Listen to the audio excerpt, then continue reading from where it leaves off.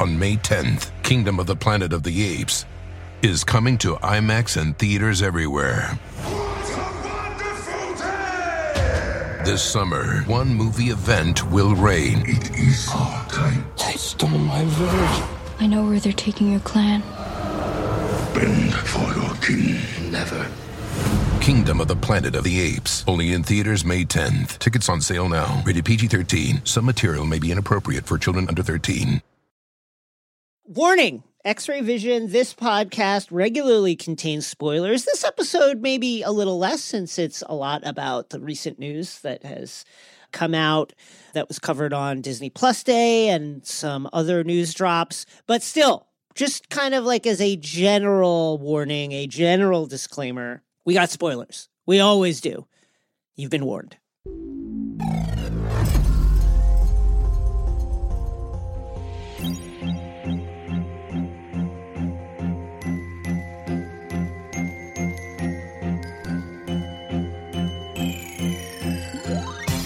Hello, my name is Jason Concepcion. Welcome to X-Ray Vision, the crooked podcast where we dive deep into your favorite shows, movies, comic books, pop culture, and more. In today's episode, we're going to cover a bunch of the news that came out on Disney Plus Day with our good friend Rosie Knight. In the Omnibus, I'll be talking about some of the history behind Mark Spector, the Moon Knight, a character whose solo standalone show on Disney Plus was announced on Disney Plus Day. And we will also explore the soon-to-be-released, very, very soon-to-be-released adaptation of Robert Jordan's Wheel of Time series on Amazon. And we'll be discussing that with the very talented, very knowledgeable Preeti Chhibber, who has her own Wheel of Time podcast that she co-hosts. And so we're absolutely delighted to have her with us. And in the end game, Rosie and I will be doing another round of Assembly Required, where we try and assemble a team that will accomplish a mission that is selected by our fantastic producers. And then finally, little plug for ourselves, with Shang-Chi now out on Disney+. If you haven't watched it yet, please watch it. And then check out the X-Ray Vision podcast, in which we cover Shang-Chi. Up next, The Airlock.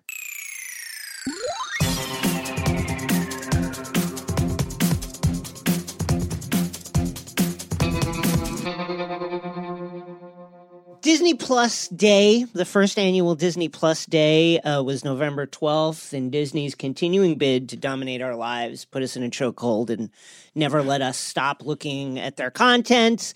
And man, it was a big news day for fans of the stuff. Joining us now is Rosie Knight to talk about all of the Disney Plus stuff, and there's a lot of it. There's a lot of stuff. And listen, I'm in the bag for it. I'll admit it. Are there problems? Do we need to think about our relationship to corporations constantly and constantly calibrate those things and wonder how, is this the healthiest way to live? Of course, sure. We should think about that. But also, I was really excited by a lot of this stuff. What can I say? I don't know what to say about it, Rosie. How did you feel? Well, my first thought is Marvel Studios has someone who loves to design a logo. There's a yes, thousand they love logos. the logo. So Graphic many logos. design truly is their passion. It's actually their passion and they're good at it. But no, I feel you. That's the constant battle. We've loved this stuff since when, Marvel was going to go bankrupt and was not owned by a huge corporation. We were both actually probably too young to know DC. It was better when they were bankrupt. It was better when they were bankrupt and run by Ike Perlmutter and had to save themselves with Toy Biz. No, but it is that constant battle between corporate saturation. And this was a good, hilarious example of corporate hubris because Disney was just dropping that news on Twitter. They didn't do a press release, right? They were just pow, pow. Here, take it. Boom, boom, boom. They put those clips and they were up on Disney Plus from 8 a.m. and nobody saw them till 11 because everyone was I'm not watching this 14-minute video. But yeah, I can't help but get excited because we are getting to the really weird stuff now. Marvel Studios has always been weird because of the pre-existing licensing. So we were always getting slightly less famous characters, even though it doesn't feel like it now. Iron Man, Captain America, even the Avengers. Yeah, those were not the top tier. That's a great point because at the time, people forget this when you go back to the days of 2006, 2007, 2008. But at the time, the accepted argument was, DC Warner Brothers has Batman. They're cleaning up. Everybody knows who Batman is. Everybody knows who Superman is. These guys are super famous. Who the fuck is Captain America? Who's Iron Man? Nobody cared about Iron Man. Yeah, so people did not really get where the MCU was going with these characters, which was, honestly, they were going with the characters that they owned. It was by necessity. Yep. And so to get to this stage where we're kind of in this weird cross point where Marvel has back, flagship characters like Spider-Man. That was who was really missing. That was the Sony. And now they have this collaboration. And we're looking towards X-Men, Fantastic Four, all these characters they didn't own. But at the same time, because of streaming, we are getting this influx of just super weird. I mean, I'm getting over, a Shang-Chi movie, Eternals movie. That is weird enough. But then you're getting into the TV world where they have to make so much content to kind of keep encourage. Well, we saw they didn't hit the Wall Street kind of idea of what they thought they would make this year. The subscriber numbers slowed slightly. So they were just like, pow, here's everything that we have. And I'm like, so where are we going next? How deep is this going to go? Because we are already in a weird space with, She-Hulk, who I love She-Hulk, so I'm stoked. Moon Knight, these are characters that nobody ever thought would get a movie, let alone a prestige miniseries. Okay, before we get into it, let's do some quick housekeeping. It was announced a few days ago that Doctor Strange Into the Mouth of Madness is undergoing reshoots. There was mild panic on the social media spheres as some, part of the kind of rumor was that, it scored poorly and therefore they have to do reshoots. That's how let me just say this. If that is the case, that's how it works. That's why they do the scoring. Reshoots always happen. I just have to say, reshoots happen every time. Literally every single Marvel movie has had reshoots. So it's a little bit of drama. They like to sprinkle the drama. I saw a really funny, one of the reports had someone who was like, this is the same amount of reshoots we've done for every Marvel movie. Yeah. It's not a big deal. And obviously there was another source that was like, actually, it is a big deal because they want the spice. But the truth is, every movie has reshoots. It doesn't mean the movie's bad. It just means they didn't do something. I think they said as well it might have been a talent access issue. Right. Somebody COVID and then overlapping schedules and then somebody had to come back in. Yeah. We can guess that in the Multiverse of Madness, there's going to be some outrageous cameos probably. If we're into a Spider-Verse world where we're getting... we are. And we are. I think that by the time this comes out, I think there will be a new trailer. Okay, let's get into it. Up first, you mentioned it first, and I'll be doing my omnibus on a slightly deeper dive. We'll go deeper when the show comes out, but a slightly deeper dive into this character.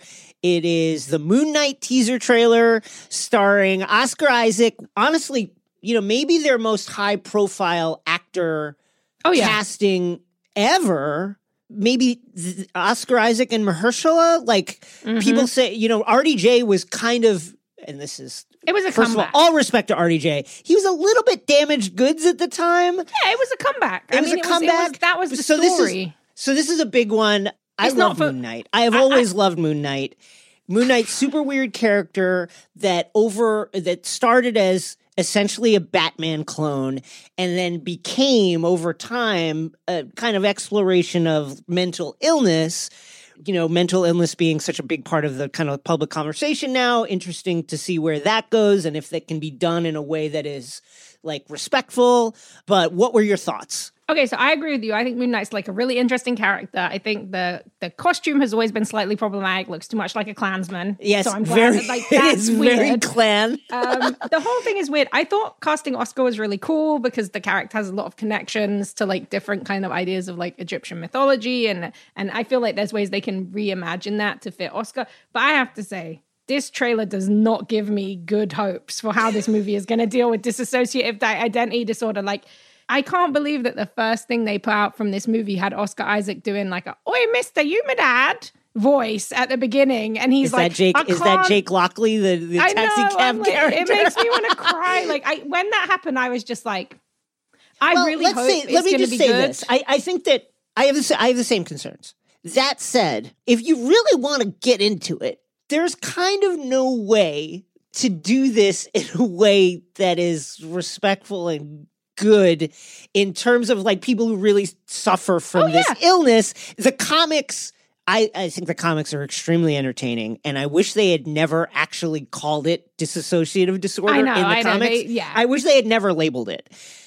But the thing because is, they did label it in the comics, and there are many critiques that you can find over their depiction of that particular malady. The thing is, I think that you can do it. And I don't even really, the mental health stuff is like, I hope they do it well, but it's also a superhero show. So I'm like, but just the accent is so bad. Like, I just can't get over it. Like, that to me was the bit where I was just like, Oscar, like, I've seen you be good in things, but I've also seen other movies you did that weren't like Star Wars, where I see a bit more of that side of you coming out. And the worrying thing to me was when he was like, I can't tell the difference between my waking life and dreams. And I was like, please tell me this is not the main identity. Because if you are struggling to tell the difference, I'm like, that's not going to be not even the second. That's going to be so. It looked a bit goofy to me, but I did think that it looked really cool when the character jumped across the moon. I loved the kind of sky and that part I thought was really cool. It does seem, and again, this is like a very short snippet, but my sense is this pulls mainly from the Jeff Lemire series that found Mark Spector in a mental hospital, kind of like in a very disconnected fashion, shifting between different character point of views, not really knowing how he got there, and being inside the mental hospital with various of his own identities, wondering how he got there.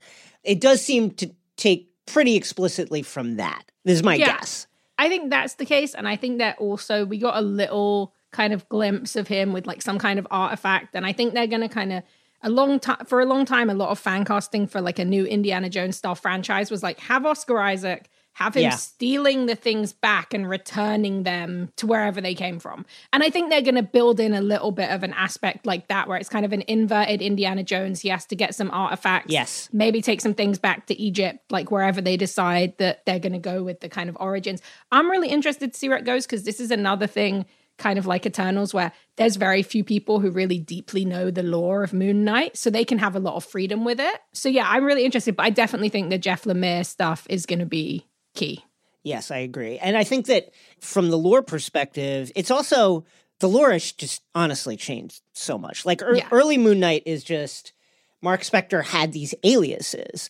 And then by the mid-'80s, it was, Mark Spector is doing these aliases, but it's just very taxing on him, and it's emotionally and psychologically wearying. And then eventually that became, these are actually full-blown personalities that he has. And then eventually it became Mark Spector probably not a sane human being. Yeah, also he's possessed by like an Egyptian god. That's right, and so that's the other part of it, is like there's also Khonshu that is fracturing Mark's mind.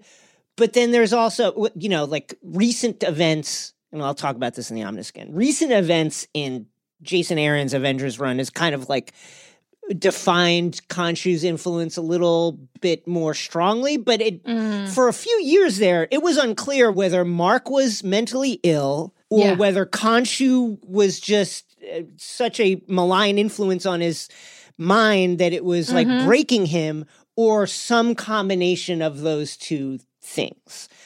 I'm excited. I will say, I was reading some of their early Moon Knight stuff over the weekend.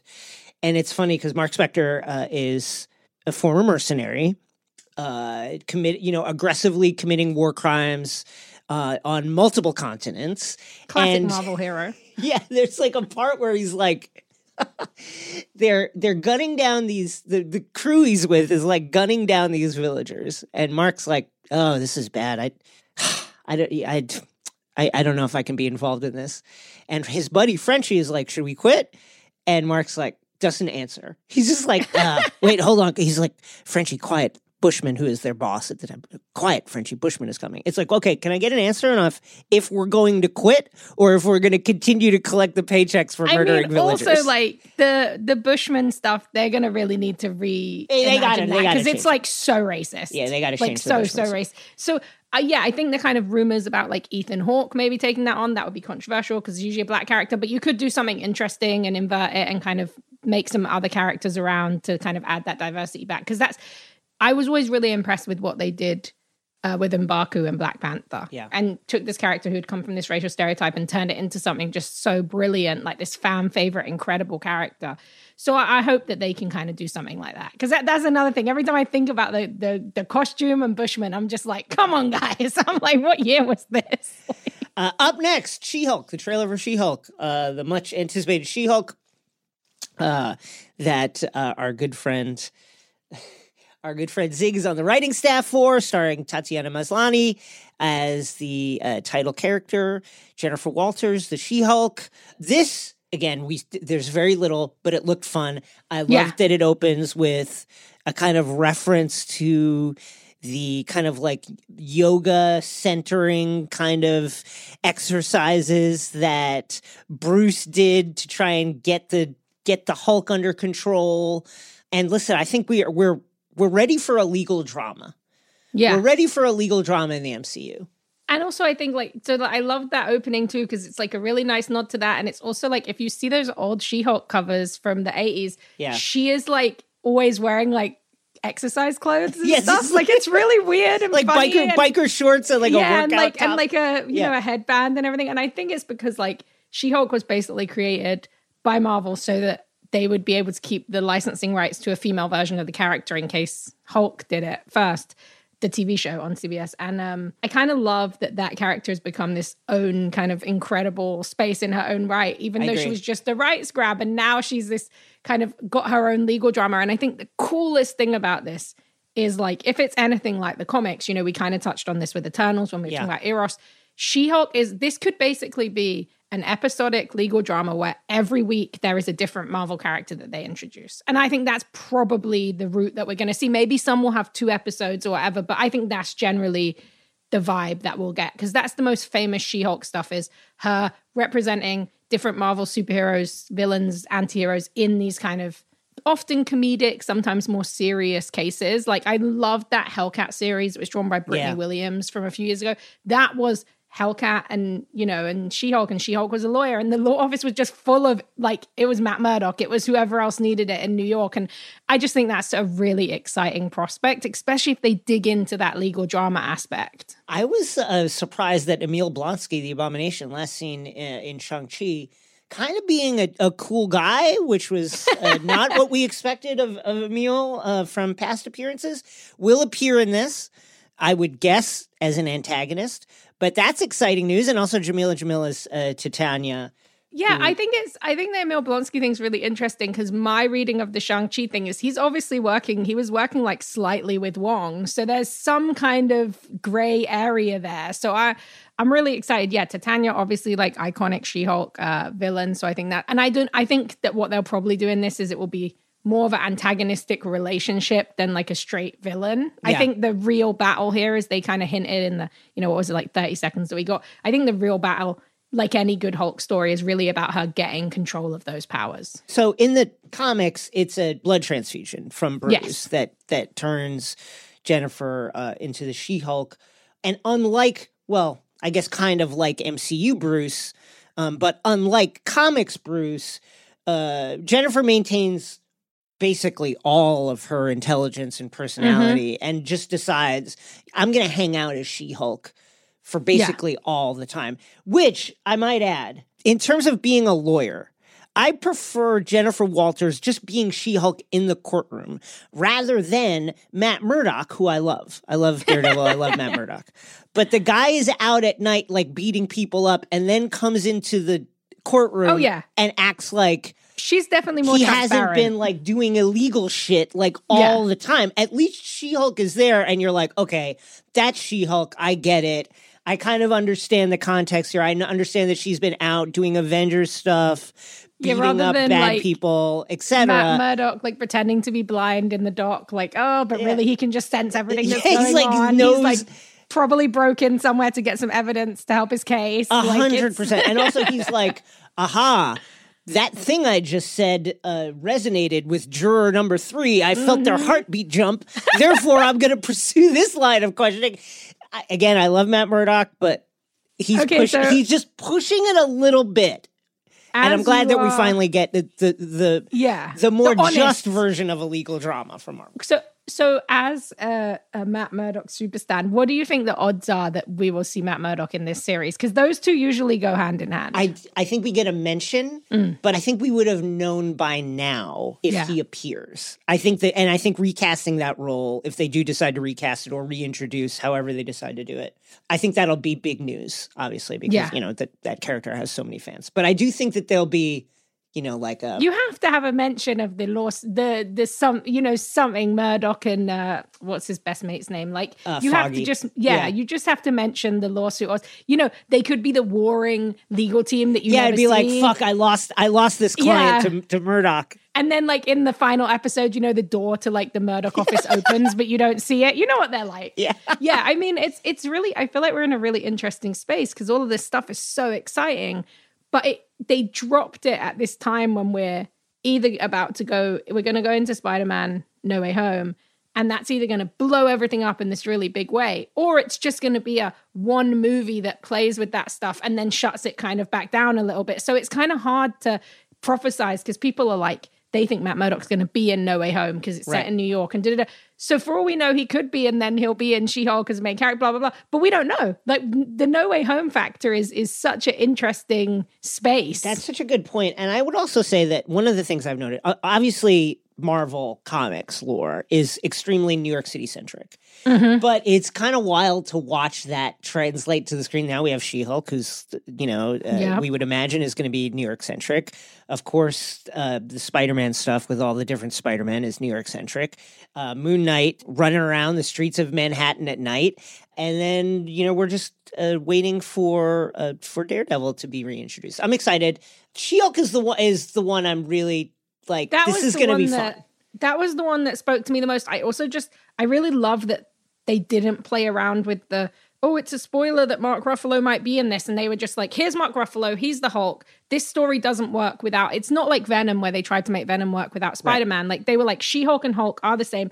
Boom. This is going to happen. And I loved the little fun ending where it was like the kind of throwback to the old Hulk TV show where they're standing next to each other and you wouldn't like me when but it had that cool, like old school feel. So I'm excited for that because I think some of the stuff that resonates with people the most in the MCU is when they try and do something different genre-wise. It's why people love Captain America and Winter Soldier so much because it felt like this spy kind of, espionage thriller. It's why WandaVision kind of blew people's minds. And I think that we haven't really had that broad kind of dramedy fun yet. And I think that's what She-Hulk is going to give us. So I'm stoked for it. Next up is the teaser for Miss Marvel, which is coming out summer 2022. Iman Vellani playing the titular Miss Marvel, Kamala Khan. So, okay. This is from a period of Marvel history where it was like unclear whether Marvel would ever get the movie rights back to the X-Men. So it seemed as if they were positioning the Inhumans to be the kind of like mutants for the MCU, and they were laying the groundwork for that in the comics. And one of the ways they laid the groundwork for that was the releasing of a Terrigen bomb. Terrigen Mist is the kind of substance that reveals an Inhuman's powers, specific power set. And this bomb was set off, over New York City. And one of the results of it was that Kamala Khan developed these kind of, I guess like the most simplistic version is shape-shifting powers. Yeah. It was a really fun series. A really great character. She is from Jersey City, Pakistani American, and of the Muslim religion, and is just like a super fun. Has been a super fun character, and the solo series, the initial solo series, was super fun. Yeah, it's kind of hard to overstate like how successful this book was as well. So it was Sana Armat, who's an editor, Stephen Wecker, who's an editor, and G. Willow Wilson was the writer. Adrian Alfono and Jamie McKelvey designed the iconic costume. And when this book came out, this is the constant query of Marvel. How do we create a new Spider-Man? That's always what they say. Every 10 years, they're like, how do we create a new Spider-Man? Who's the street level hero that's going to kind of hit? Right. And it in was the Miss 80s, Marvel. it was Speedball. Yeah, exactly. Like they tried, but Miss Marvel hit. I remember at the time, I think it was one of the first Marvel comics in a while. This was before the kind of new speculation boom. That comic went to the first issue went to 6 or 7 printings. Yeah, that and it was happen. The first time it had happened in such, I think since the Star Wars comic that they'd done one of the relaunches. And it is just like, this comic was like a phenomenon. It has a really fun premise, which connected to another really successful comic. Kamala is a fan. She's a fanfic writer. She loves Captain Marvel. She loves Wolverine. So you got to have all these fun. It was a really good way of introducing a new character who had all these deep connections to the wider Marvel universe, which is, again, is the show going to be in that space where this could be another place where they could introduce some other Marvel characters that people love? Because that's such her fandom, and her love of these characters is like a huge, huge part of who Kamala is. I thought this teaser was like super, super cute. What did you think about it? Yeah, I liked it as well. I love you hit on it, the kind of fandom, the meta commentary of the characters. One of the most fun things about Marvel Comics characters within the universe is like how famous they are and how they react to being famous. Now, sometimes there's like these weird discordant notes where it's like Wolverine and like Colossus drinking at a bar in Manhattan and nobody bothers them. But a lot of times you get really fun depictions like this, like Kamala, who is like a super fan of superheroes. And so that aspect of it is going to be really fun, particularly with Spider-Man No Way Home coming out and Peter like struggling with the fact that he is now famous. Everybody knows who he is and knows that he is Spider-Man, and like, what do I do with this, and how do I deal with this? And I think the New York stuff you were talking about is actually really interesting, because the more we think about it, this is Jersey City. A lot of the original arc dealt with a lot of really cool stuff. Like, I think it was Hydra was trying to gentrify Kamala's area, all this kind of fun stuff. But you have this, you have Hawkeye. You know, she is obviously, I would love to see Kamala, you know, taking a selfie with Wolverine, which is like a really famous moment from the comics, but it's far more likely this is a kid who grew up, you know, she's a teenager. She grew up in an age where the Avengers were heroes who she knew. And she lives, you know, a few miles away from where Hawkeye is saving things with Kate Bishop. Like, I think there's a really cool space for this to kind of, do you remember when the Netflix Marvel shows came out? And every time that like somebody mentioned the Battle of New York or how somebody had died in it or it had trashed, it felt so exciting.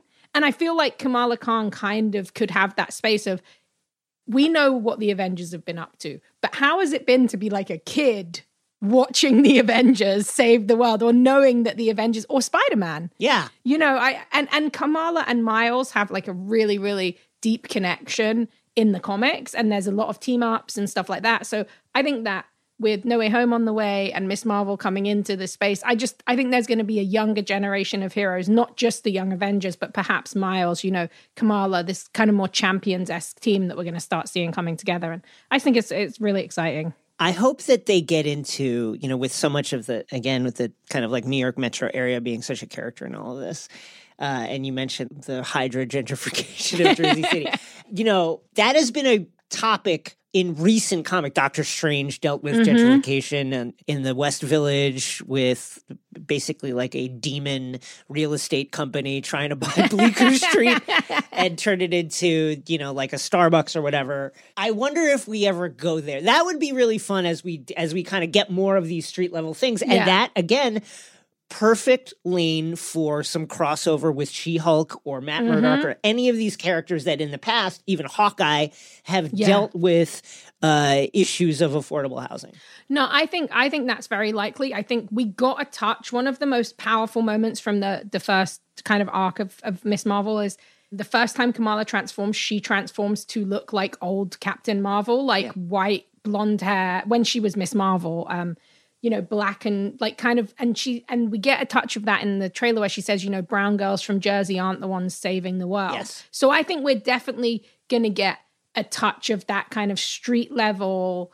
The thing that really isn't that what ever since Spider-Man, you know, is the Spider-Man thing, right? These are the things. Like, this is what Marvel always said. We're set in real places. We don't call places Gotham. We call them New York. And we don't have heroes who are supermen. We don't have gods. We have people who have real emotions, who deal with real problems, and that was the selling point. And I think the reason Miss Marvel hit so well with kids, with adults, with people who loved Marvel, who'd never read Marvel, is it has that core. So I think looking at the team with like Bisha and having this kind of new lens on the universe, I think that we'll definitely at least get a touch of that kind of political minded, like progressive superhero storytelling, but on that street level, that ground level. Up next, just an image of a very grizzled Nick Fury as a promo for Secret Invasion. So this is apparently a loose adaptation of the Secret Invasion crossover series by Brian Michael Bendis and Lionel Francis Yu that told the story of a kind of like long-running Skrull plot to replace notable people within Earth's kind of like security structure to like weaken it from the inside so that they can launch a grand invasion. And this crossed over to the X-Men books, the Avengers books. It was a big event at the time. The main comics are super readable. They give you the whole story. Yeah. Like if you want to just like check out the 8-issue comics crossover event, you can do that on Marvel Unlimited, or you can pick that up very easily as a trade. What are your thoughts here? Okay, so I'm like, I actually, events and crossovers are such a controversial thing in comics, but I think Secret Invasion is super exciting. I like it. I like it. Not only that, it has some fucking incredible spin-offs and crossovers. There's this Jason Aaron miniseries called See Wakanda and Die, and it's about how the Skrulls tried to take over Wakanda and they couldn't. Yeah, they just couldn't. And the first page when you go in is this splash of like all these Skrull heads in front of Wakanda. And I'm really excited about Secret Invasion. I know that Feige said it's not going to match the scale and the scope. And I'm kind of sad about that, only in the sense that one of the things I've been really excited about since they announced Secret Invasion was finding out which of the Avengers they were going to reveal had been a Skrull, at least for a little bit of time. This is the thing. Who is the Skrull? I hate Hawkeye, so I'm always like, it's Hawkeye. I made like a Photoshop. I'm like, that's the only reason he would kill Hiroyuki Sanada. Like, just it's got to be Hawkeye. But I actually think they're going to play a little bit safer. I don't know if they're going to do a big reveal of any certain one Avenger who's been a Skrull. I think it's going to be more like this tight espionage, suspicion, paranoia. And I also think it's going to be a big thing is going to be introducing Emilia Clarke, who got cast in it.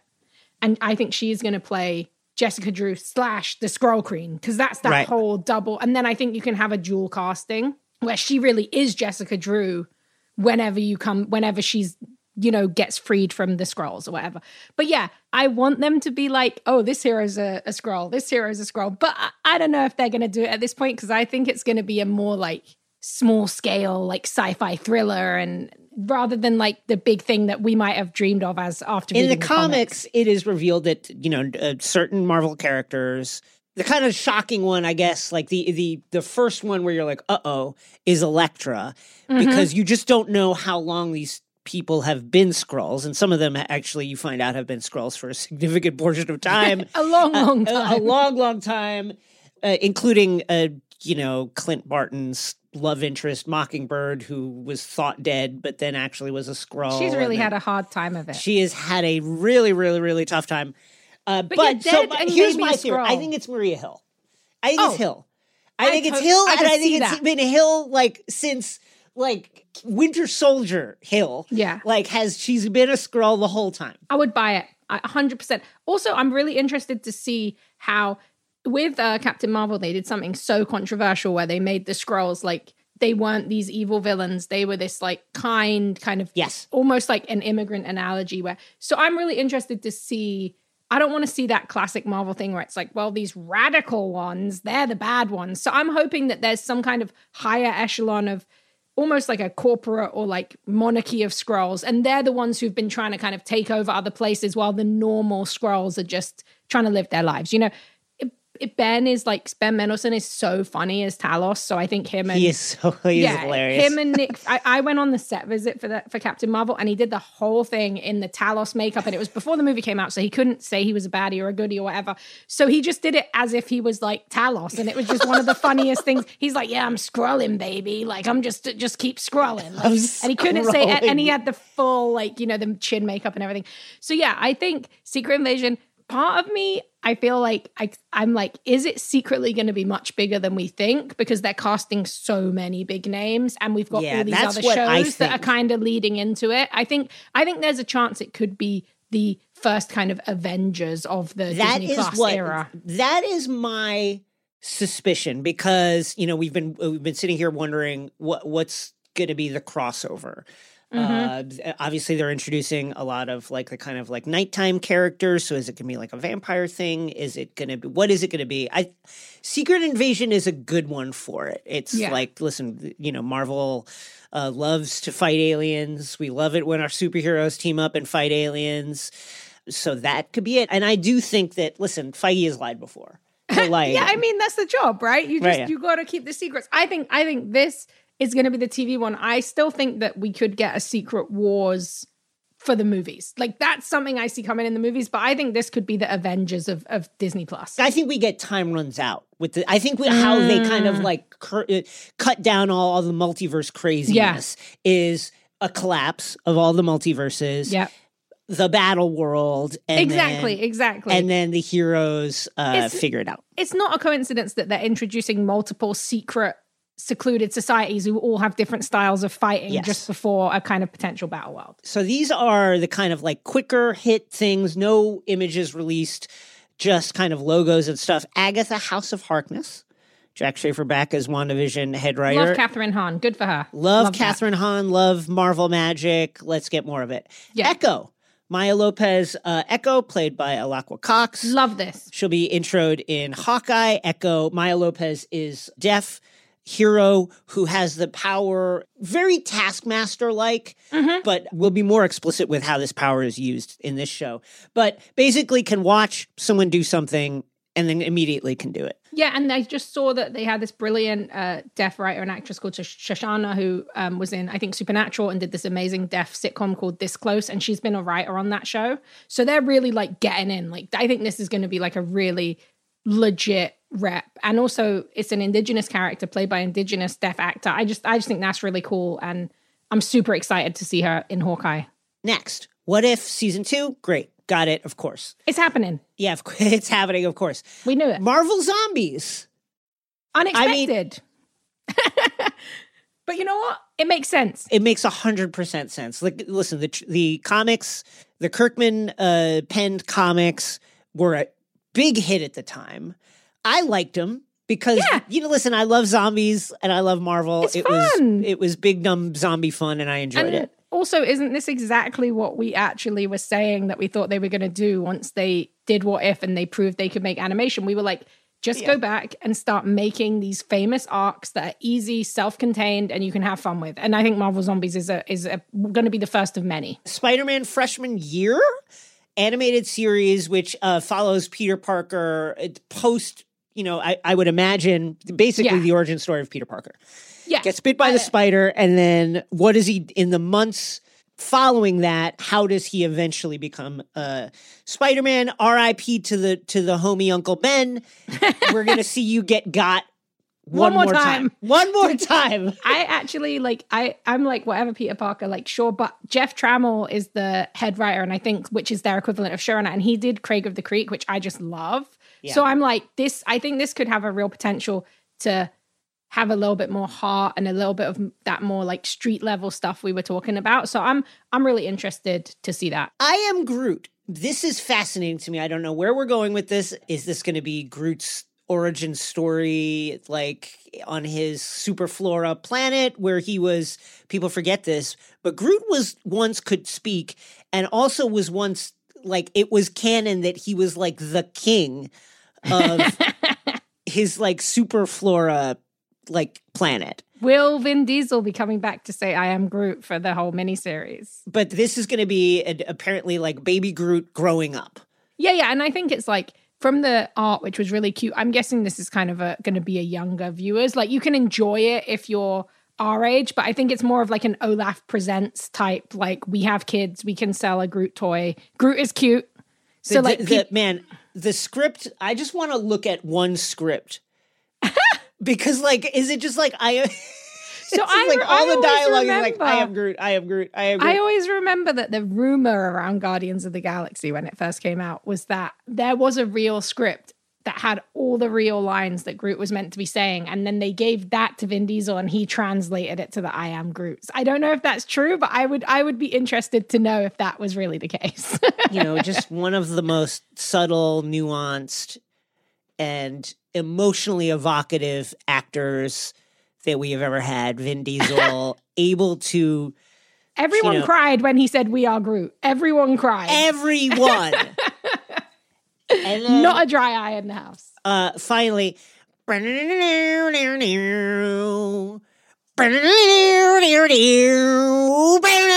X-Men 97, it's back, baby. Dude, this is so wild. So like, I think that I knew they were going to do something like this because like Disney Store has X-Men 92 branded toys. So I knew they were coming in. But one of the things that I'm really interested to see, we know it's going to have that theme tune. Obviously, we know it's going to continue story, but I don't think it's going to be one. People need to remember Disney did not make that show. The animation I love that show. I love the way it kind of decompresses these really classic stories and condenses them. Yeah, it does it like the animation, 1 to 2 episodes. Yeah, the Phoenix Saga, it's happened. But like the animation, when you go back, is very low budget. It was made, on a very small. I think this is going to have a different look because they actually, there's this incredible artist that I follow on Instagram called Chase Connolly, which is at Saint Chase, who you have probably seen because he does a lot of, one of his most famous images that went viral, he drew the Green Goblin, but with waves. Because, in Marvel, Norman Osborn's always drawn with waves. So he drew the Green Goblin with waves. His art style is very contemporary and very cool, very like streetwear influence, Miles Morales. And he is an episodic director on the show. So I think that we're going to get something that looks a bit different, but continues the story. I hope that is the case. And because I think you're right to point out, like, Disney's not going to just run it back with stories that were told by a company that is not them. They're going to do their own thing. Yeah. So that's going to be very fun. Ironheart, in which Riri Williams, played by Dominique Thorne. Ironheart is, the kind of mission creep of Stark Tech. Riri Williams, one of the great geniuses of the Marvel Universe. Truly one of the 2 to 3 smartest characters in the Marvel Universe. Has a power suit of her own. And so we will get that story in Ironheart. That'll be fun. Yeah, that's going to be really fun. And I'm pretty sure that she went to MIT, and then in Black Panther 2, they were one of the first movies that's ever been able to actually film in MIT, because MIT doesn't let movies shoot there, but they let them shoot there. So I think we might meet Riri in Black Panther 2, and then that could be where we end up going to see her in her own show. Speaking of Black Panther 2, quick news. So Nate Moore, MCU VP of Development, was on the Ringerverse over at my old employer with Van Lathan and Charles, and basically said, we're not going to recast T'Challa as Black Panther. Here's what I thought when I read this. Okay, you're going to recast him, but it's just not going to be now. That's what that's how I read that. It's like 5 years from now, will they recast him? Maybe not. 10 years, 100% yes, they will find another. They will just wait an amount of time that is respectful, and then they will recast T'Challa. Yeah, they're gonna do Casper Cole. It's almost certain. He's, they love a cop. They love a black cop in the MCU. So he's gonna come in. He's gonna be the new Black Panther. I did think they were gonna go with Shuri with the things going on in the real world now. I do not think that is necessarily going to be the case. Right, and I think that's very sad. An unvaccinated person. Yes, who now they had to stop the shooting of Black Panther 2 until the new year because she has been off with an injury. Yeah. It's a shame. I thought Shuri and Letitia Wright was like one of the best things about Black Panther. Agreed. Same. But yeah, I think we'll get Casper Cole. I think you're right. I think 5 years is actually a very reasonable amount of time that they will probably do it, if not before. Remember when they said they would not CG Carrie Fisher back into Star Wars, and then they did it twice immediately. Yeah. But I think Casper Cole is a likely opportunity. I think they also cast someone as like White Tiger. So I think we're going to get a lot of these different almost T'Challa's, but not T'Challa. I was a little surprised that he just came out and said this, although again, to be clear, I think everybody believes that they will recast. It's just not now, not within the next 2, 3, 4 years. Yeah, or the only other way I can see them doing it is like they have a plan that, the comics are written by writer's room, by different, they always have been, there was an X-Men room, Chris Claremont, Annie Nocenti, Wes Simonson, maybe they're planning to introduce a kind of new Black Panther that they feel like could be almost a Miles Morales reconsideration of who it is. And in that way, maybe they mean it. But I mean, really, it's T'Challa. That's Black Panther. Yeah. Chadwick was Black Panther, but this is also a corporation. They're not going to retire his number forever, you know. They'll get it's just him, not the way they work. Yeah, whether it's 5 years from now or farther out, they will get another T'Challa from the multiverse or something like that. And I'm sure he means like in this movie. Yeah. Okay. Up next, the omnibus. On May 10th, Kingdom of the Planet of the Apes is coming to IMAX and theaters everywhere. What a wonderful day! This summer, one movie event will reign. It is our time. They stole my village. I know where they're taking your clan. Bend for your king. Never. Kingdom of the Planet of the Apes. Only in theaters May 10th. Tickets on sale now. Rated PG-13. Some material may be inappropriate for children under 13. When your space has the long-lasting, noticeable scent of Airwick Vibrant Essential Mist, you'll want to invite everyone over. From book club to reality TV watch parties, even the in-laws. It smells amazing. Airwick Vibrant Essential Mist is infused with 2 times more essential oil versus regular Airwick Essential Mist for our most authentic, nature-inspired fragrance experience. Airwick Vibrant Essential Mist is perfectly portable and effortlessly easy. The way fragrance should be. Now that's a breath of fresh Airwick.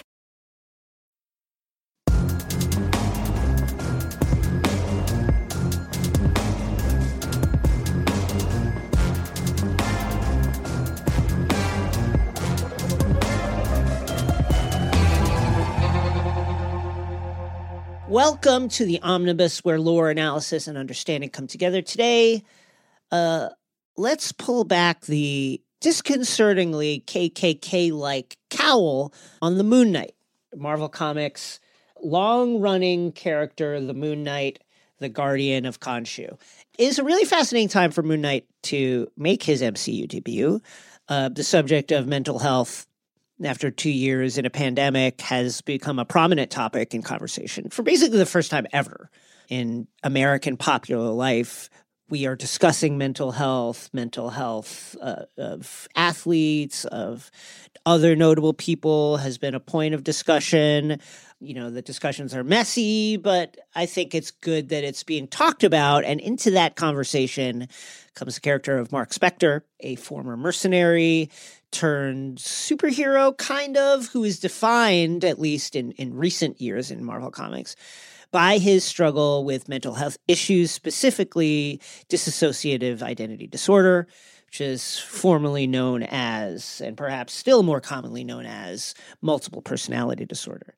By choosing Oscar Isaac for the role, Marvel has made one of its most high-profile casting choices yet, which, alongside some of the kind of like circumstantial evidence in the comics, which we'll talk about, leads me to theorize that Moon Knight is very possibly a character upon which some potentially big plot developments within the MCU might hinge, and certainly a character that has a lot of kind of crossover appeal and team-up appeal because of the particular space that he takes up within the Marvel Universe. Mark Spector, who would go on to become the Moon Knight, debuted in Werewolf by Night number 32, cover dated August 1975. In this issue, Jack Russell, our titular lycanthrope hero, is ambushed by a mysterious masked and hooded Klansman. Just kidding. It only looks like a Klansman. It only looks like a Klansman costume. This figure is armed with metal gauntlets that are tipped with silver knuckle claws, of course, silver being deadly to a werewolf. Moon Knight absolutely mollywops Jack Russell, although there are extenuating circumstances here where Jack, as a werewolf, had a broken hand because in his human form, he got mad and punched a wall, and then his hand got broken, then he turned into a werewolf, but his hand didn't heal. That seems like, let's go back and fix that. I think when you turn into a werewolf and you have an injury, your injury should heal. Anyway, that played a role in Moon Knight absolutely walloping Jack Russell. And after this, Moon Knight reveals his backstory to Jack. Mark was contacted by a shadowy collection of rich guys known as the Committee. Never good when a bunch of rich guys get together in deserted warehouses to plan stuff. The group calls Spector to a meeting to this aforementioned deserted warehouse to offer him a job. Soldier of fortune, mercenary, veteran of 3 African wars, 5 South American revolutions, says one of the members of the committee. Brief flirtation with the CIA, weapons expert, versatile practitioner of virtually all the martial arts, ex-prize fighter, Marine commando for 8 years. Wow, that is quite a CV. The committee is willing to pay Spector a cool $10,000 for capturing the werewolf Jack Russell, which is honestly, for 1975, that's legit good. That's good money. And they will even provide the costume and the weapons. This will be later retconned. I'll get to that in a second. Now, Spector is like, this is a little weird, right? You know, like these guys, there's something untoward about this. The vibe is a little off. But you know what? I'm a mercenary. I've done crimes on several continents and many countries, and therefore I will take the deal. I will take the money and I will deliver the werewolf, which he does. He delivers the werewolf as contracted. The committee, their plans for Jack Russell, the werewolf, is basically to use him as like a kind of like feral assassin, you know, untraceable werewolf, black magic assassin that they just kind of release and set on someone they want gone, and then they will be gone, and nobody will ever be the wiser to figure out like how to trace it back to the committee. In the end, Moon Knight is like, nah, I'm getting bad vibes from this. So he sets the werewolf free, and together they just basically beat up the committee members, or at least Moon Knight like beats up the committee members, knocks them unconscious. Jack Russell is like tearing their like guts out and eating their intestines. And then after this, they go their separate ways. And we don't see Moon Knight for a number of years. Moon Knight is the creation of writer Doug Munch and artist Don Perlin. Perlin in the Werewolf by Night series really has a wonderful style, very reminiscent of Bob Kane, the co-creator of Batman. This will play into, you know, some of the comparisons to Batman that always hit Moon Knight. In 1980, Munch teamed up with rookie artist Bill Sienkiewicz to launch Moon Knight's solo title. Sienkiewicz's work here on the Moon Knight solo is, you know, very, very traditional stuff. But he would soon develop a modernist style which combined pencils and inks along with watercolor paints, collage and mimeograph and other techniques not usually seen in superhero comics to create something that was like really revolutionary and super, super cool. Check out his 1986 Elektra Assassin limited series with writer Frank Miller to see really some of the most striking art ever created for comics, certainly for Big Two comics. Moving back to Moon Knight, the first few issues of the Moon Knight solo title lay out the characters, essential lore, and allies. Mark Spector is a mercenary in employ of a terrorist named the Bushman, who in turn has been hired to put down by any means necessary a rebellion in the Sudan. Now, this basically entails just like gunning down entire villages where the people, which to Mark's credit, he does not like. He doesn't like it, but he doesn't not like it enough to quit the job. Mostly he vents to his buddy Jean-Paul, a.k.a. Frenchie, who is a pilot and soon-to-be Moon Knight's longtime sidekick. Later, in an ancient tomb under the statue of the god Khonshu, the protector of night travelers, Mark dies from, exposure and wounds as Marlene, the daughter of an archaeologist that Mark recently helped Bushman murder, looks on. Khonshu then resurrects Mark, and Mark reawakens with a purpose, and this purpose is to be Khonshu's earthly vengeance, the protector of travelers at night. The Moon Knight. And to accomplish this, Mark takes all his mercenary blood earnings, all the money he earned in various countries for killing civilians, and he invests them on Wall Street, as any great American should do, under the alias of Stephen Grant, a Wall Street whiz. This being the go-go 80s, the Ronald Reagan, financial sector deregulation 80s. Stephen Grant is soon a multi-millionaire. But listen, any good crime fighter / guardian of travelers at night / Fist of Khonshu needs to understand what's happening in the street. Stephen Grant, multimillionaire, that's not going to get it done. So Spector creates yet another alias, This of Jack Lockley, a kind of like wise-cracking cab driver who is just streetwise and knows what's going on out there at night. Spectre runs his crime-fighting operation out of a mansion on Long Island where he lives with his sidekick Frenchie, Marlene, now his girlfriend, despite the fact that he killed her dad. And also, interestingly, Marlene only refers to Mark as Steven. She is Steven's girlfriend, not Mark's girlfriend. So some of the kind of like blending and collapsing of spaces between identities is really right there pretty early on, even if it's not explicit. Moon Knight is also one of Marvel's most notable Jewish superheroes, along with the Thing of the Fantastic Four, who wasn't explicitly Jewish until later. Kitty Catherine Pryde, she prefers to go by Catherine now. I still call her Kitty when I think about her. And of course, Magneto.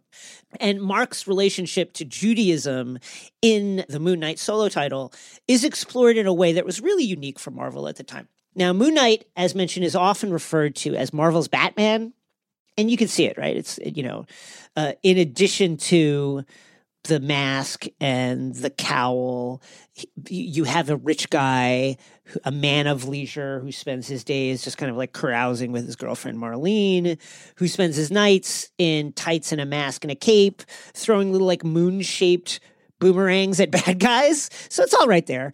Doug Moench would later write Batman over at DC, which kind of like even further underlined the comparison. But on an episode from the Comic Geek Speak podcast from 2005, Moench insists that any resemblance between Mark Spector and Bruce Wayne is purely unintentional. Mainly due, he says, to Sienkiewicz's penciling style at the time, which was heavily informed by longtime Batman artist Neil Adams, and the fact that both of them are, quote, nighttime characters. And this, Moench points out, is just a function of why he created Moon Knight, right? Moon Knight was created because they needed a bad guy to fight the werewolf, and the werewolf only appears at night. Bing, bang, boom. Now, Moon Knight, the original solo title, Volume 1, ran for 38 issues. In the finale, fed up with his life as a kind of night-crawling caped crusader, Mark hangs up his costume. And honestly, like when you read the series, it just seems like in addition to the crime fighting, it's so much work. Like not only is he Stephen Grant who has to play the stock market, but then he has to be Jack and actually like take fares and drive around. It is like he's working 3 jobs. It's enough of this. Subsequent appearances of Moon Knight over several limited series, a few one-shots, and multiple relaunches of a solo title, it is established that Moon Knight's aliases of Jack and Steven were psychologically and emotionally taxing for Mark. And this eventually evolves into Mark kind of losing himself in his aliases and other identities until he eventually becomes fully dissociative to the point of, in the Jeff Lemire series, really not knowing like what's real and what is his imagination. Even his resurrection under Khonshu and his origin story is painted at times in different tellings as potentially a figment of Mark's mental illness.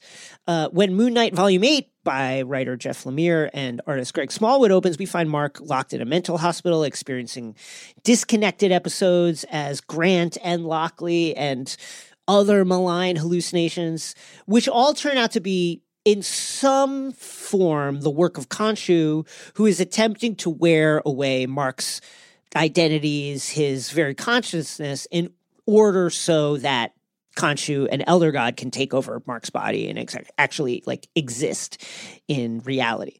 Jason Aaron's Avengers run dials some of the confusion back, placing Moon Knight back into the kind of like firm shadow of Khonshu.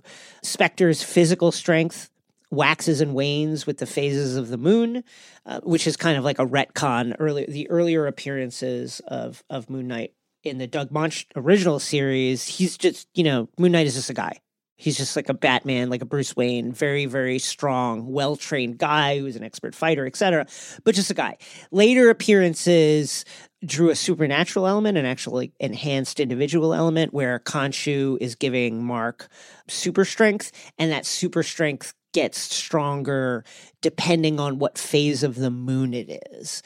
Now, back to Jason Aaron's Avengers run, there's a storyline where there's a once in a million years supermoon, and this makes Moon Knight like so OP that it's a fun story, but he's so OP that it like basically like almost breaks canon.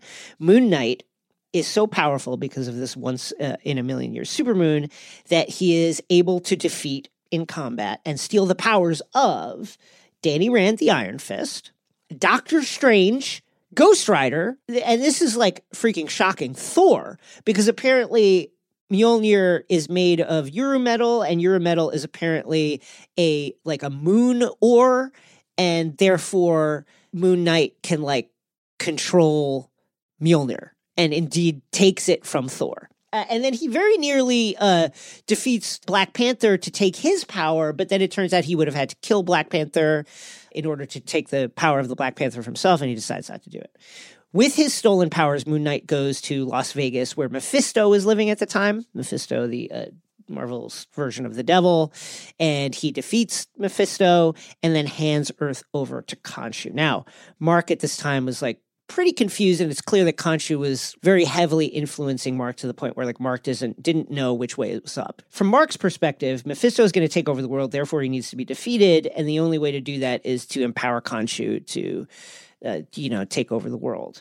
So Khonshu does this. Eventually, the Avengers figure out a way to set everything to rights, and they free Moon Knight from Khonshu's illusions, and they banish Khonshu back to whence he came.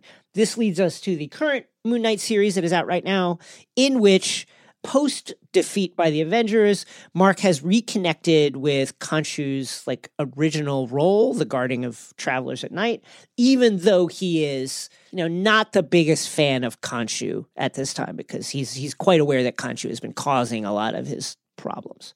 Moon Knight's Midnight Mission, which is his basically private eye company that he has founded, is a kind of supernatural detective agency where those in need of protection from, night terrors come and find their guardian in the dark. An example of this is residents of a building being attacked by vampires. So they go to Moon Knight and they're like, Moon Knight, can you do anything about this? And he's like, yeah, we got it. I think it's easy to see how Moon Knight, as this kind of traveler, this kind of like protector at night, has a lot of potential to cross over with Blade, with any kind of Werewolf at Night series that might happen, with even Mobius the Living Vampire. A lot of interesting crossover potential there. That's the Moon Knight. Up next, the Hive Mind. On May 10th, Kingdom of the Planet of the Apes is coming to IMAX and theaters everywhere. This summer, one movie event will reign. It is our time. They stole my village. I know where they're taking your clan. Bend for your king. Never. Kingdom of the Planet of the Apes. Only in theaters May 10th. Tickets on sale now. Rated PG-13. Some material may be inappropriate for children under 13.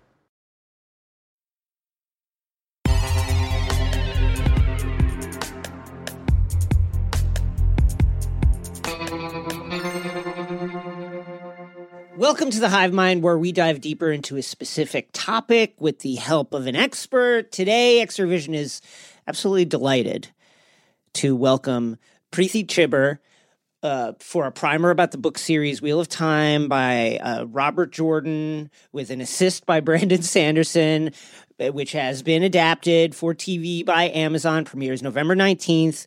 Preeti's podcast about the Wheel of Time, which she co-hosts with Jen Northington, is called Tar-Valon or Bust. Preeti, welcome to X-Ray Vision. How are you? Hi. So give us some background on this wild story of Robert Jordan's. Okay, so it's 14 books. Yes. It's 13 books and a prequel, right. Which it's a whole thing. And it took like 20 years. He passed away, as you said, like towards the end of it, and Brandon Sanderson came in and finished it up. And it's basically, you know, it starts as this story of the chosen one who will have to defeat the Dark One so that the world doesn't break again, because it's already happened once. So, okay, Wheel of Time. Let's talk about the actual wheel and what that means. So the Wheel of Time, basically, for anybody that's listening to this, you're probably well-versed in the idea of a multiverse by now. The Wheel of Time is this kind of cycle of time that is constantly going again and again and again, correct? Yes, and you know, Jordan kind of took a lot from, I think, Eastern religions and Eastern philosophies, and just, he was very good at like picking and choosing and just dropping stuff into this book, which is fun, but also you're like, okay, context. Yeah. But yeah, so it's basically the time continues to go, but it always goes in a circle, so there will be a breaking. There is a pattern that people exist inside of, and you are a thread in the pattern, and all the stories are woven together. It's a very big sort of like metaphor for time. And so when the story goes on for so long, you're like, of course it goes on for so long. And the Dark Lord, who is kind of like the primary force of nature antagonist of the story, who has broken free of his prison and is threatening the world. Mm-hmm. Among many other bad guys. Yes. And so as we go into season 1, what kind of world will people find? So it definitely feels very like kind of traditional fantasy. You go in and people are in their long skirts and there are horses and that kind of thing. But you have these factions that exist. So when you enter, we're coming from Moiraine Sedai's perspective, which is the character played by Rosamund Pike, and she's hunting for what is called the Dragon Reborn, who is the savior, who is the chosen one, who will defeat the Dark One, who is at this point weakened and ready to be defeated, supposedly. The comparisons to Game of Thrones are going to be kind of like impossible to avoid. But one of the things that I think is very, very different is that while we have the kind of like political maneuvering in the factions similar to Game of Thrones, there is a much more where, you know, Game of Thrones, it's like it took seasons for the magic to kind of creep in. Yeah. Here, the magic is just there right away, and it is quite a complex system. Take us through the magic of Wheel of Time and all the ins and outs of this very complex and nuanced magic system. Sure. Okay. Really quickly, I guess. There's this thing in the show called the One Power, half of which is Satan and half of which is Sadar. And it's the books are super binary in, I think, a super frustrating kind of way. And the show, it is what it is, right?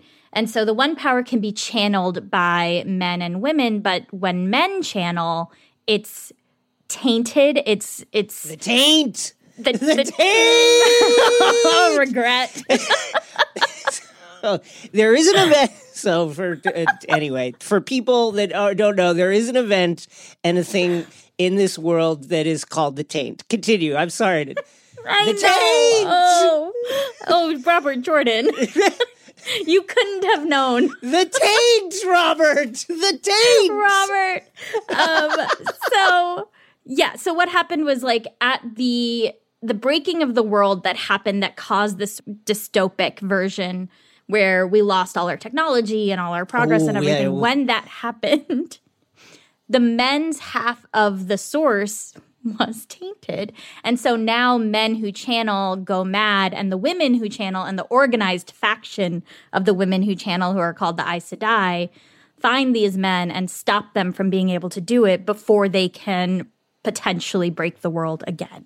And then, there's the One Power, and then there's also the True Power, which is the power of the Dark Lord. The power of the Dark Lord is not really necessarily something that is counter to the One Power. It is powerful, but the Dark One's goal is to kind of like burn it all down and just stop that cycle from happening again and again and just become the leader and become the ruler over all and make all the choices. You mentioned the dystopicness. Okay, so this is interesting because there are hints throughout the books that, you know, the Wheel of Time spins on and on, but that the events that we see in the books take place actually on Earth, but years and years, a very, very, very long time after, like, all of the stuff that we're doing right now has happened. It's interesting because it's like it could be a version of Earth. Like right. the Wheel of Time is fantasy, but it's also very sci-fi. When you get to like there are dimension jumping, there's like all this stuff, and there's this part where you get to see sort of like the rise and fall of an entire society through generations, through the history of a generation of like one family. And yeah, you see that they have like hovercrafts and like sparky spears and stuff. And so clearly they're like, they had all this like technology and progress that just went away because when you enter the books, you're back to like wagons. Yeah. Homespun wool. Like, so if people liked Game of Thrones or fantasy in general, what will there be here for them to latch onto? How would you pitch them on, you got to give Wheel of Time a try on Amazon? Lord of the Rings with significantly more women, yes. Which is great. Jordan was obviously incredibly influenced by Tolkien. And also Wheel of Time predates Game of Thrones in terms of the books. Yes. But it's a long journey. It's super complex. There are a lot of amazing characters, like characters who are on like a page in book 3 will have like entire storylines in book 10. So it's so complex and there's so much story to get into. It's so good. This is one of those books similar to Foundation on Apple TV Plus, which has been called like unadaptable. What does that mean? Like why did people consider this unadaptable? I was like lucky enough to interview Rafe Judkins a couple weeks ago, and he was like, it would be awesome if we could do like 15 years and this series, but everyone would be like 50 years old by the end. Like they're literally like, how do you adapt so much information? But I think they've done a really good job. The first season is actually takes stuff from like the prequel books 1, 2, and 3. Oh, cool.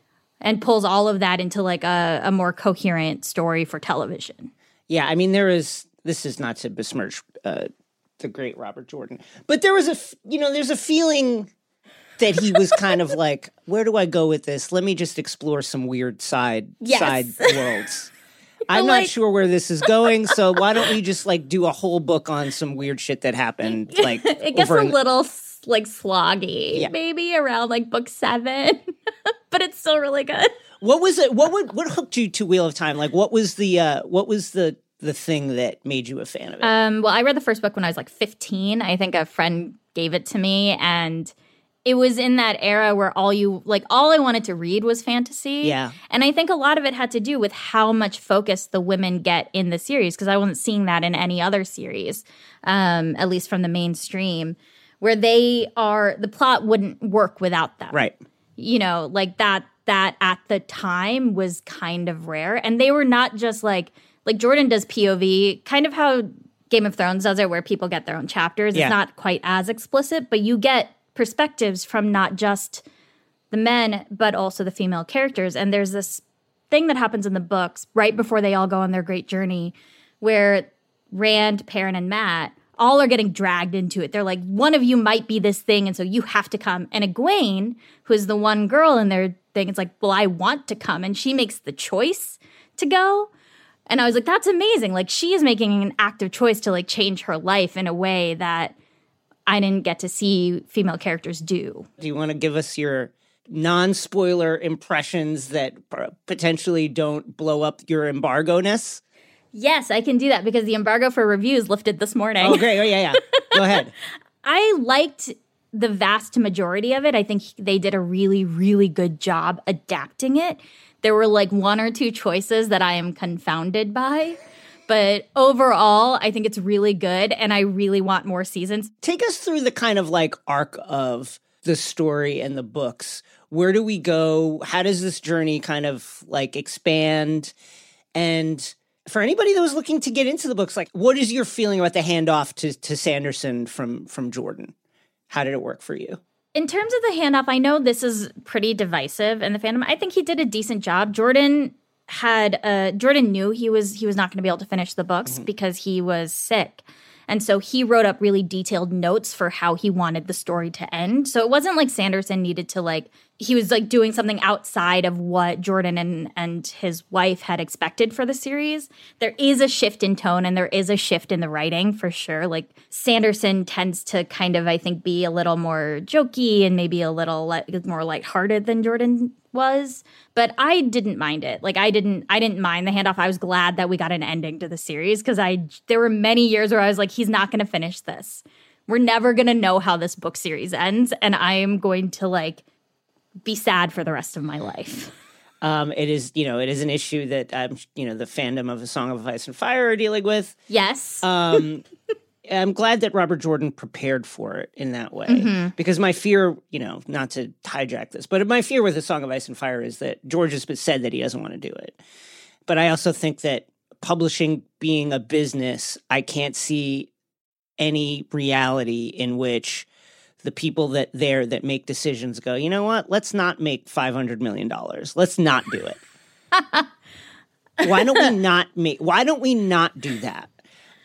So they'll probably do something and try and finish it. And I just hope that there's a roadmap to do that. Yes, same. You mentioned before, like Jordan's kind of like taking bits of Eastern religion, Buddhism, Islam, different things, and then kind of like sprinkling it in. How does that hit you? And like, is it in a way, like I think all fantasy does this to a certain extent. And how is Jordan's version of that different or better or worse than some other fantasy? I don't know if it's better or worse. I think it's interesting. Yeah. And I remember in high school, like I gave the first book to my mom to read because she was like, "What are you reading?" And then she read it, and we're Hindu, and she was like, "Well, that's ours, and that's ours, and that's ours, and also that's ours." And what Jordan does in, I think, a interesting and, of course, problematic way is just kind of like the context doesn't matter to him, it seems like. Like the context of the thing that he's taking does not matter. And so he just puts it wherever he wants, which makes for like interesting storytelling in terms of like, oh, okay, you've just like invented something by pulling all these pieces and not really thinking about what the meaning behind them is and why they exist. And it's created something new, but also when you know what the thing is, you're like, but why would you put this here? So it's like give us an example of that. There's a scene so the podcast that I co-host is a reread project where my friend and I are rereading all the books and like really going into close reading. And there's this section where 3 of the characters are in a town called Tanchico, and they're eating he doesn't call them chopsticks, but they are clearly eating with chopsticks. Right. And they are clearly eating Korean-inspired food or Japanese-inspired food. But where that food comes from is another area that this town is currently fighting against called Eredoman. And there's nothing about Eredoman that suggests any sort of East Asian influence in the people. Like nothing whatsoever. I see. So he's like taken the food that is clearly influenced by this, but there's no connection outside of the books between the people and that food that you can obviously see on the page. Now, what do you say to the people who go, okay, but that's like creative license. Like you can't take a thing and then move it into another thing and like you would say what? I mean, you can. Like, right. That's what I mean. It's like, I think it allows for interesting conversation in a way where he's not taking ownership of it and he's not like, doing any of that. And, when I see shaitan, which is another word that Jordan uses for Baalzamon, is a word that I am not as frustrated by. My mother was incredibly frustrated by. So I think it's just, it's gonna be what it is. So we mentioned, how sprawling and huge this show is. What are, in terms of some of the best changes, what have been some of the best changes that you've seen over the course of the series? So like I said, in the books, it's the 3 of them, the 3 boys who are potential chosen ones. In the show, they include the 2 women, which is a very big deal because in the books, Egwene is... This is where it gets complicated. I'm like, in the books, they're ta'veren. And ta'veren means that you impact the story around you or whatever. And only Rand, Perrin, and Mat are ta'veren. The show is like, no, Egwene is also ta'veren, which I think is meaningful because in the book, she is in all but name. Like, they don't name her as such, but she clearly is the same thing. And so it's little changes like that I think work well and work in their favor because it's doing what the books did, but not taking away anything, just adding to the story. What's your favorite Wheel of Time book? Oh my God. Can I just tell you my favorite Wheel of Time character? Yeah, you do that. Okay, it's Matt Cauthon. He's the best. I love him so much. Like, I'm so excited that he is finally on screen. I always love, this is like a Kevin Lannister thing, but I always love when it's like everybody has high fantasy names and then there's like a random Matt and a Kevin.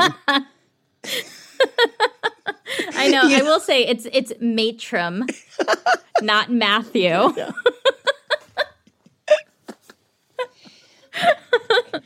This is very exciting. Show is premiering soon. People are going to get to see it. Give us your I'm a nerd about this, you must watch it Preeti pitch for people who are maybe on the fence. They're like, I can't do it again. What if I love sci-fi, I love fantasy, but I'm not sure if I can take the leap. And what if it's too complicated? And they said it couldn't be adapted, and now they've tried to do it. Make them watch it. Okay. They have really simplified, I think, based on what we've seen so far. It's all these amazing characters. Like, it is a very character-focused television show, and you really like everyone, I think. Like, there's no – even the villains are so good. Like, I've been thinking about this line that one of the villains says since I watched the screeners, like, 3 weeks ago. And I want you to watch it because Rafe Judkins has all 8 seasons mapped out from beginning to end. So I would really like to make it to the end of those 8 seasons and get like an entire television show that has been clearly planned from the beginning. And so that's my pitch. Like, people who love this series and fans who love this series love it so deeply, and there's a reason for it. And I'm very excited for it to like get out to like the wider world. Preeti, where can people find you? You can find me on mostly Twitter, I think, at Run with Skizzers, Skizzers. You can find all my books that I'm writing and my podcast at preetichipper.com, including Tar, Valin, or Bust, which is a lot of fun. We update every 2 weeks, 8 chapters at a time. Damn. Some serious homework for you, Preeti. It's so good. I don't even mind. Thank you for joining us. Up next, Endgame.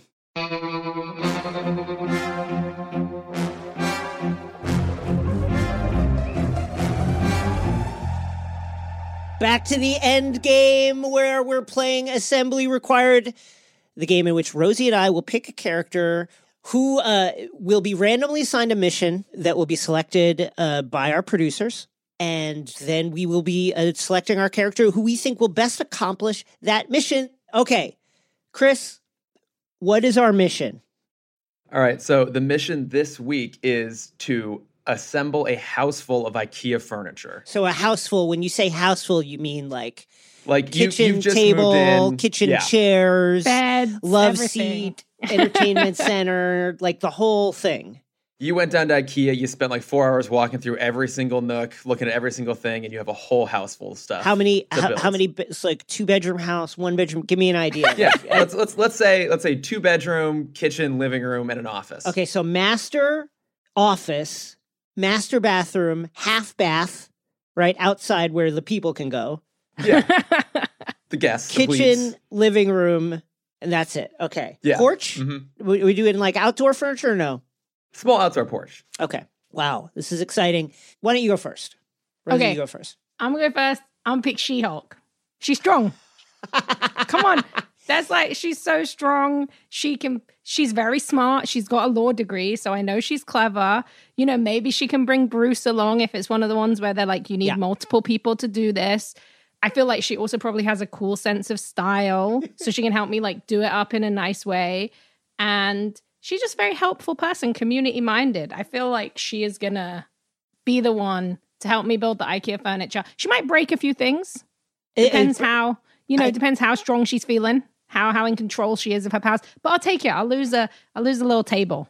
if I can have She-Hulk help me build my house. And it's IKEA stuff, so it's affordable. Exactly. It's affordable. It's affordable. And not only that, if she breaks it as a lawyer, she just go in there and be like, listen, I don't want to pull rank or anything, but I'm a lawyer. I don't want to get into the whole class action suit of it all, but this was defective. Weak. Yeah. Defective when I bought it. It just snapped in half. Shocking. Asterisk, I was a gamma creature when I snapped it in half. I love that pick. Okay.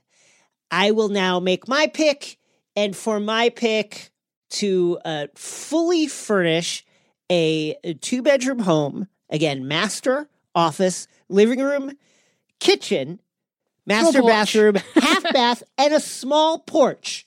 I am going to go with, she's going to get more tired than Jennifer Walters, the She-Hulk. Not quite as strong, but I think Echo, Maya Lopez, has a power set that is perfect for this because, as we all know, the instructions for IKEA furniture, they are what they are. Sometimes they're not, it's unclear. Maya just needs to watch that YouTube tutorial one time, and she's got it. She has got it. In fact, she's got it to such a degree that she could be one of those TaskRabbit contractors that then goes out in her spare time and assembles other people's furniture. Maya Lopez. Love that. It's not just that she's assembling the furniture for her beautifully appointed 2-bedroom home. It's that this is potentially another line of income for her. You should she decide to go off career. And do this. Yes, you gave her that. That was your favor to her. You were like, right. Now you are a living IKEA catalog. You can go around and furnish anyone's home who has these furnishes in a second. That's it for us, folks, and the end game. Let us know who you think won, who you would pick. Go to hashtag XRVEndgame to give us your thoughts. Rosie, this is once again delightful. I could do this for hours and hours and hours. Me too. The best. Where can folks find you? I'm Rosie Marks on Instagram. I'm at Nerdist, IGN, Polygon, a ton of different places. If you like the kind of stuff we talk about, that's what I write about. And that's me. So and obviously on here with you. Yay! Woo! See you next time. Big thank you to Preeti Chibber and Rosie Knight for joining us on another episode of X-Ray Vision. Join us each week on Wednesdays for your weekly dose of the deepest dives. If you want to learn more about what we cover on each episode, check out our listener's guide to all things X-Ray Vision in the show notes, wherever you get your podcasts, or on the Crooked Media website on the page for X-Ray Vision. X-Ray Vision is a Crooked Media production. The show is produced by Chris Lord and Saul Rubin. It is executive produced by myself and Sandy Gerard. Caroline Reston and Carlton Gillespie are our consulting producers, and our editing and sound design is by Vasilis Fotopoulos. Thank you to Brian Vasquez for our theme music. Bye!